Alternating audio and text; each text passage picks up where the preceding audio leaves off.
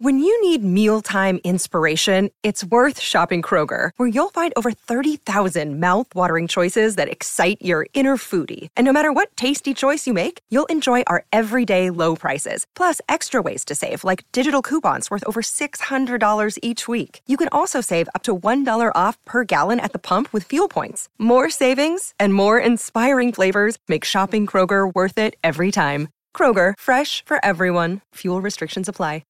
The Italian Renaissance was an era of rebirth in the arts, sciences, engineering, anatomy, and architecture, but also for literature.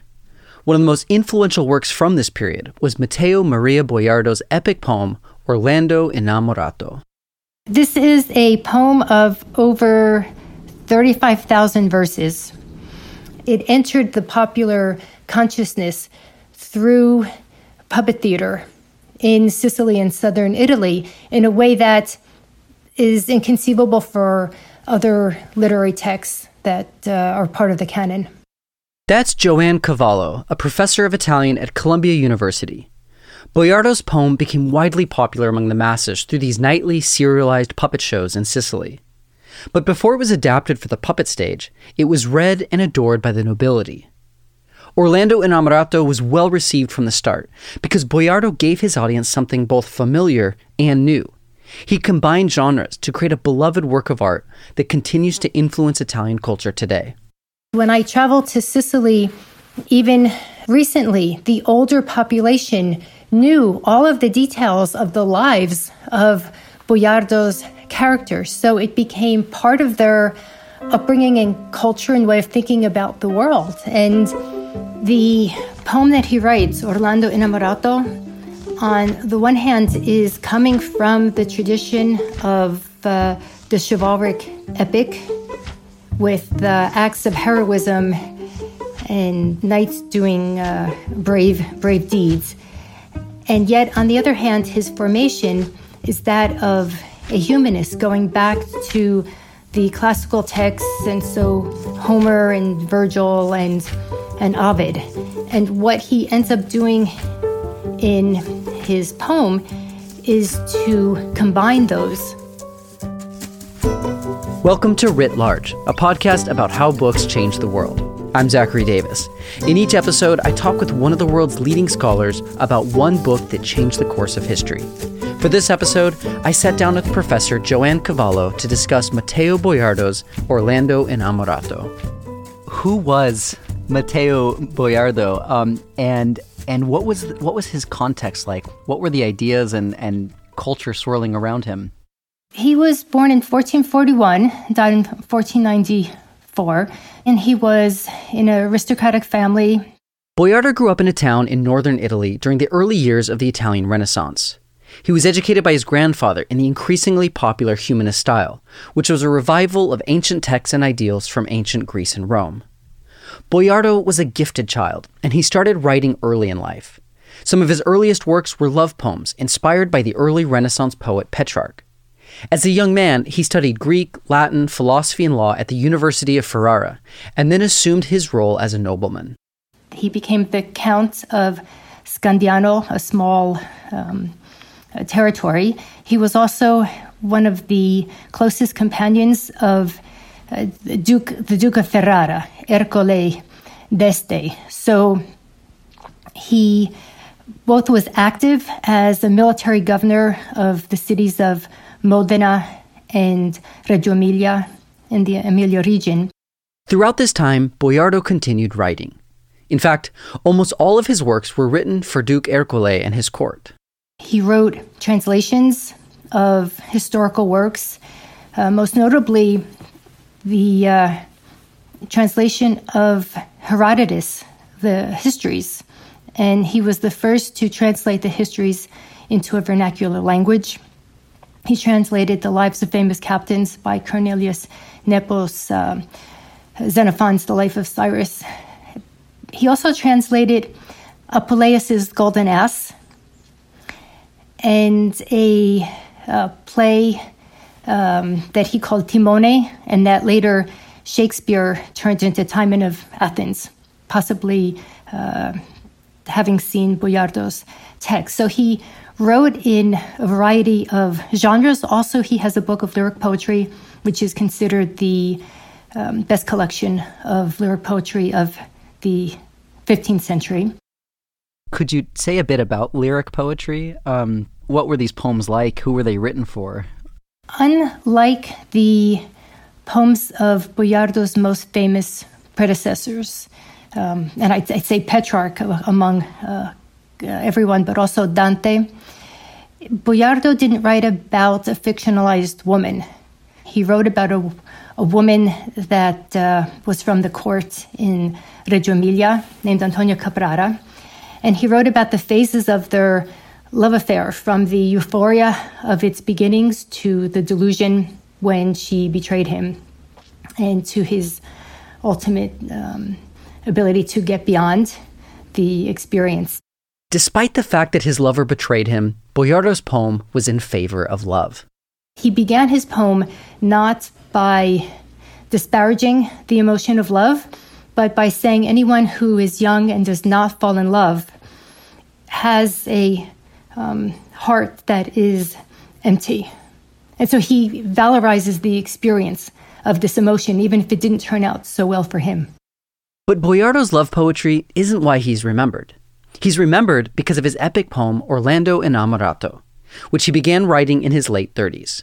Even though the title is about a single character, Roland, or in the Italian tradition, Orlando, there are multiple characters from all over the world who undergo adventures in interlacing episodes so that you don't follow one thread. It's very much there's suspense built up, and then you switch gears and you pick up another story. Orlando Innamorato follows the adventures of Orlando, a character based on the historical French military leader Roland, who served under Charlemagne. The poem is divided into 3 books. The story opens with a banquet hosted by Charlemagne. Orlando is there along with other members of his court. A beautiful princess from Central Asia named Angelica arrives at the banquet. She decides to hold a competition. She offers herself to whoever can defeat her brother in a fight. A knight named Ferraguto accepts the challenge and successfully kills her brother. Angelica then flees, and several members of Charlemagne's court chase after her, including Orlando, who becomes obsessed with the chase and goes completely mad.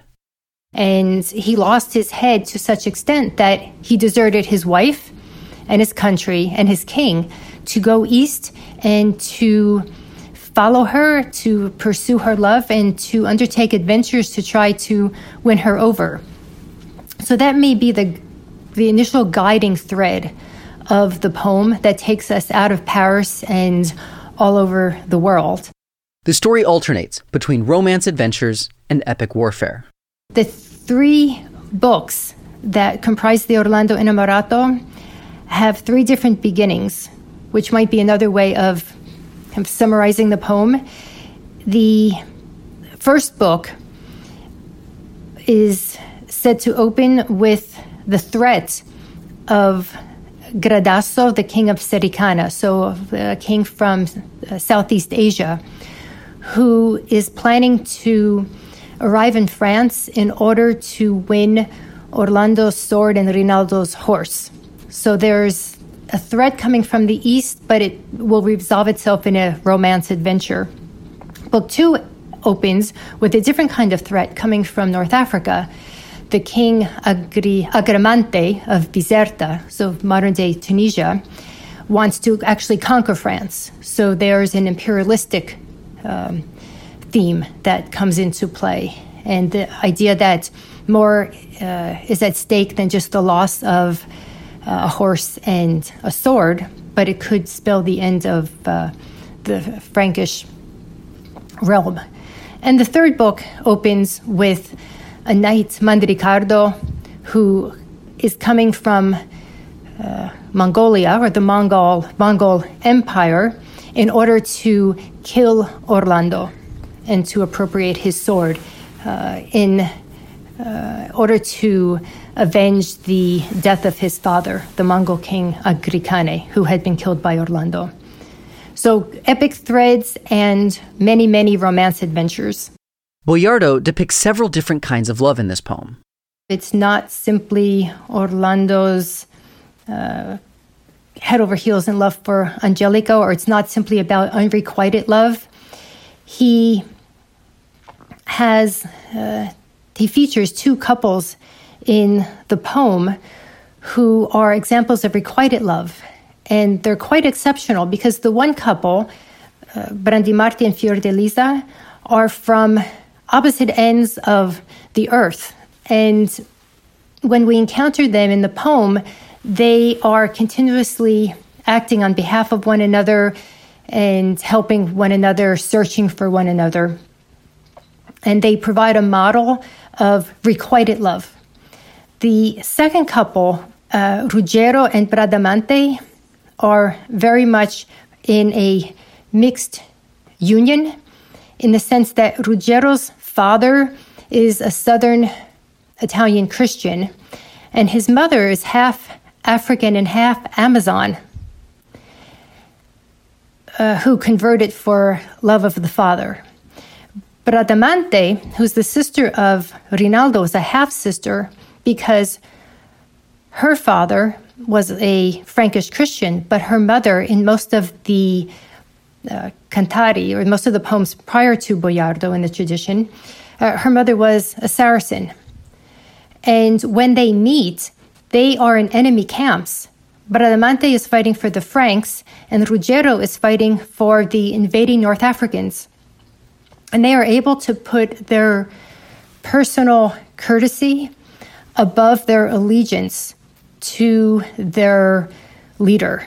And it's that couple, amongst every other character in the poem, that's designated as the ancestors of Boiardo's dedicatee. So there's something to be said about putting one's personal honor over everything else, because it leads to not only their own enamorment and marriage, but to the future Estense dynasty.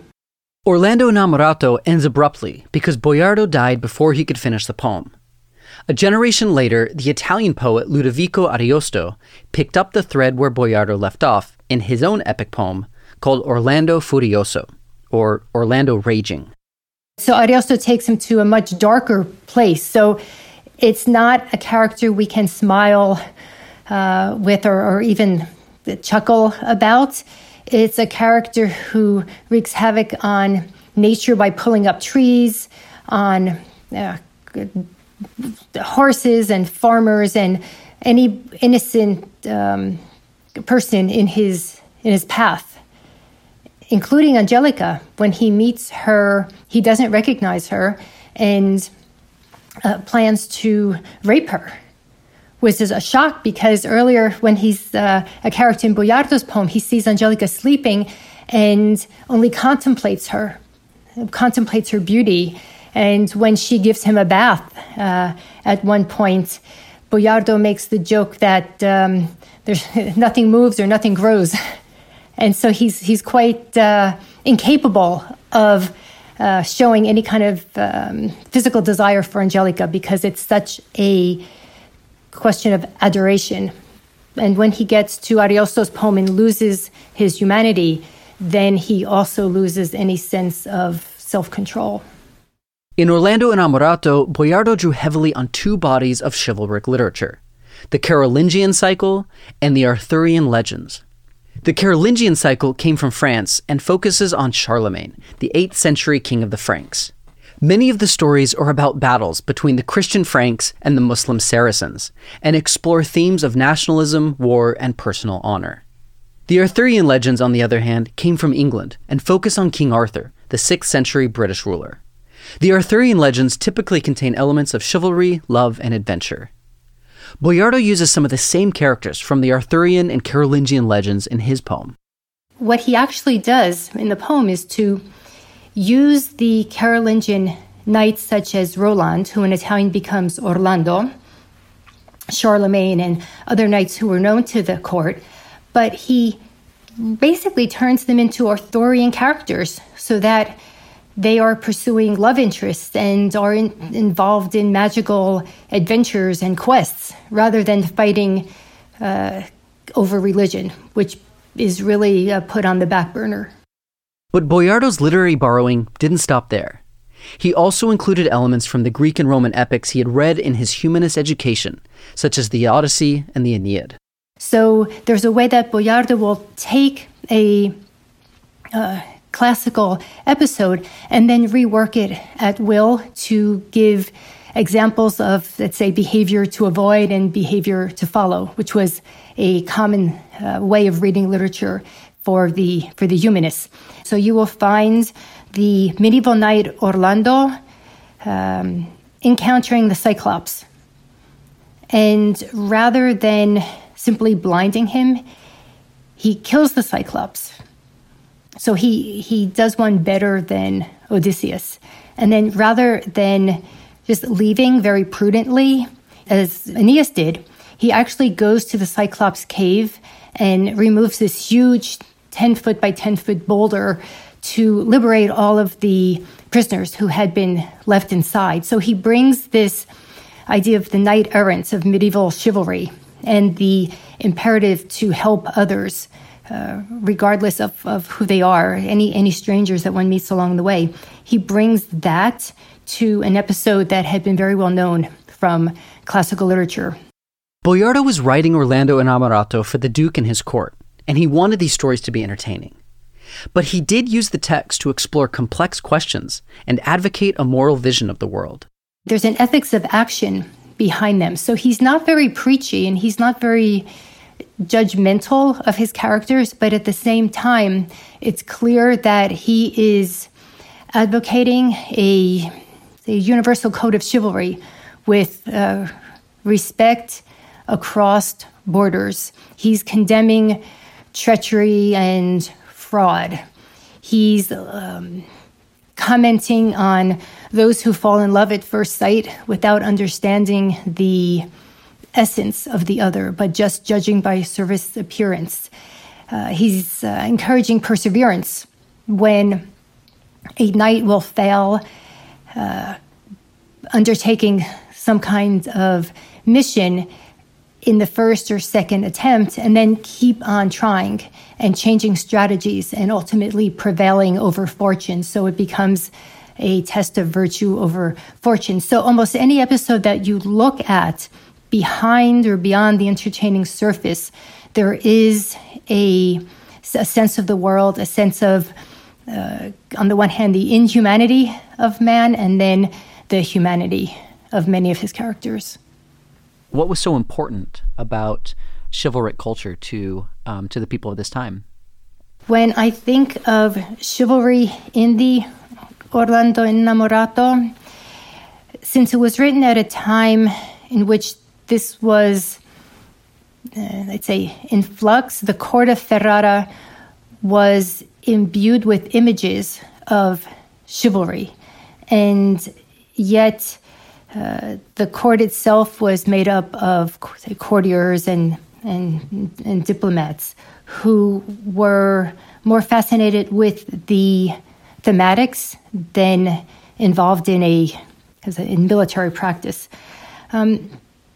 One theme, I think, is justice, and many of the most beloved knights are continuously coming upon a situation of injustice and trying to do something in order to right the situation.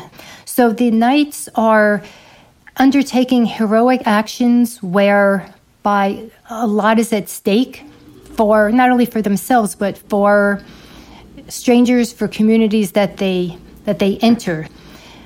Something else that I find attractive and that I assume would have been attractive for those of the time was the sense of freedom, because the knights were very often outside the confines of Charlemagne's court. Orlando leaves Charlemagne's court because he's in love with the Princess Angelica of Cathay, but another knight, Astolfo, deliberately decides to leave Charlemagne's court because he condemns it for its abuses and for Charlemagne's own blind spots. And he undertakes a voyage across Eurasia and through right up to China. And this sense of mobility, I think, is part of the appeal of the poem, that the knights are able to travel the world. And not only the male knights, the female knights as well. Yes, imagine you're a peasant stuck to your feudal land. Stories about strong, brave knights wandering the world must have been quite escapist. Yes, and the literature was read by those, of course, who were literate and were therefore of an upper class. But the stories also did circulate orally through all levels of society. So I think it did provide maybe not only models, but some escapism. The first two books of Orlando Innamorato were published in Boiardo's lifetime. Book 3 was published in 1495, the year after his death. His poem and Ariosto's continuation, Orlando Furioso, were instant successes, especially among the royal courts that Boiardo wrote for. The readers of the time from the courts began to name their children after the characters that they found in Boiardo and Ariosto. So they really identified with them. They had debates over whether Rinaldo or Orlando should be considered the greater hero.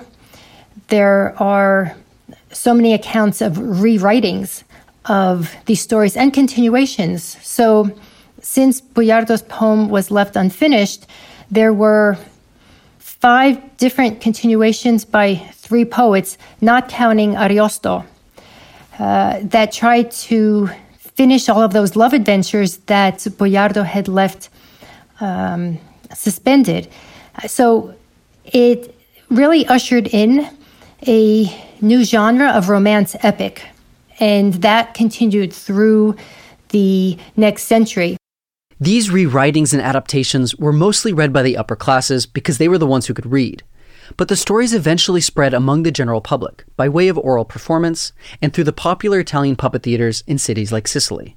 These were performed nightly in plays that could go on for over 300 consecutive nights, in which the people of Sicily, mostly a male audience, would follow the adventures of the knights day after day, and they would hear the stories of the knights on the streets told by storytellers, or even read from a prose version of the epic.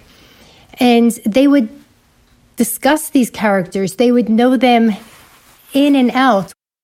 Where were these puppet shows performed? Was it basically like us going to the movies today? Was it kind of popular entertainment? The plays, unfortunately, were not filmed. So we don't have the ability to view a full cycle, but there are scripts. And so we can read about what was seen on a daily basis. If you go to Sicily today, there's a very limited repertory. And so it's also geared towards foreigners who may not understand the language. And unfortunately, there's a lot more emphasis on the battles and on the technique of the sword fights than there is on the stories and the dialogues, which was more characteristic of the traditional puppet theater, because the public was interested in the stories.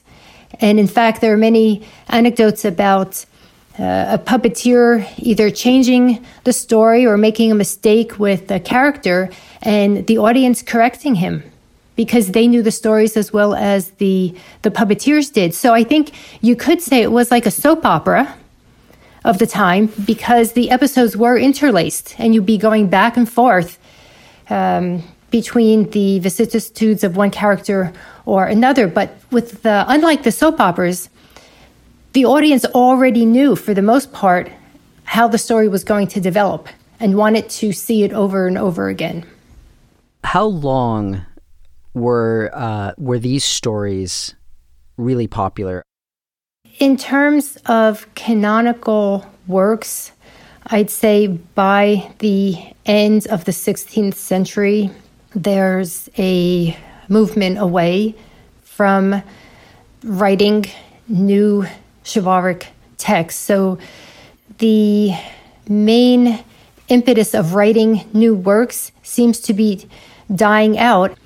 But there's an undercurrent in popular culture which keeps the chivalric works alive because they continue to be printed and read, and either read out loud on the street to those who are illiterate, or read in one's own private residence. So that follows through until maybe the 1950s with television in the home. And that's what is usually considered the end of traditional puppet theater, when the crowds did not find their nightly entertainment by going to the puppet theaters in the cities and in the rural areas, but could stay in their own home and watch a variety of new programs on TV. So I'd say the characters and the stories from Boiardo were very well known in Italy and especially in Sicily until the advent of television. In Orlando Innamorato, Boiardo created a template for modern entertainment. His stories include love, adventure, and new worlds and perspectives. By combining the heroic Greek and Latin epic poems with the medieval Arthurian and Carolingian legends, Boiardo created a new epic vernacular and gave audiences captivating stories through which they could explore questions of morality, failure, and courage. I think very often of these characters. Of course, I've lived with them for probably 40 years, but for me, they are models. Even as entertaining as they are, they do offer ways of thinking about the world outside of one's comfort zone.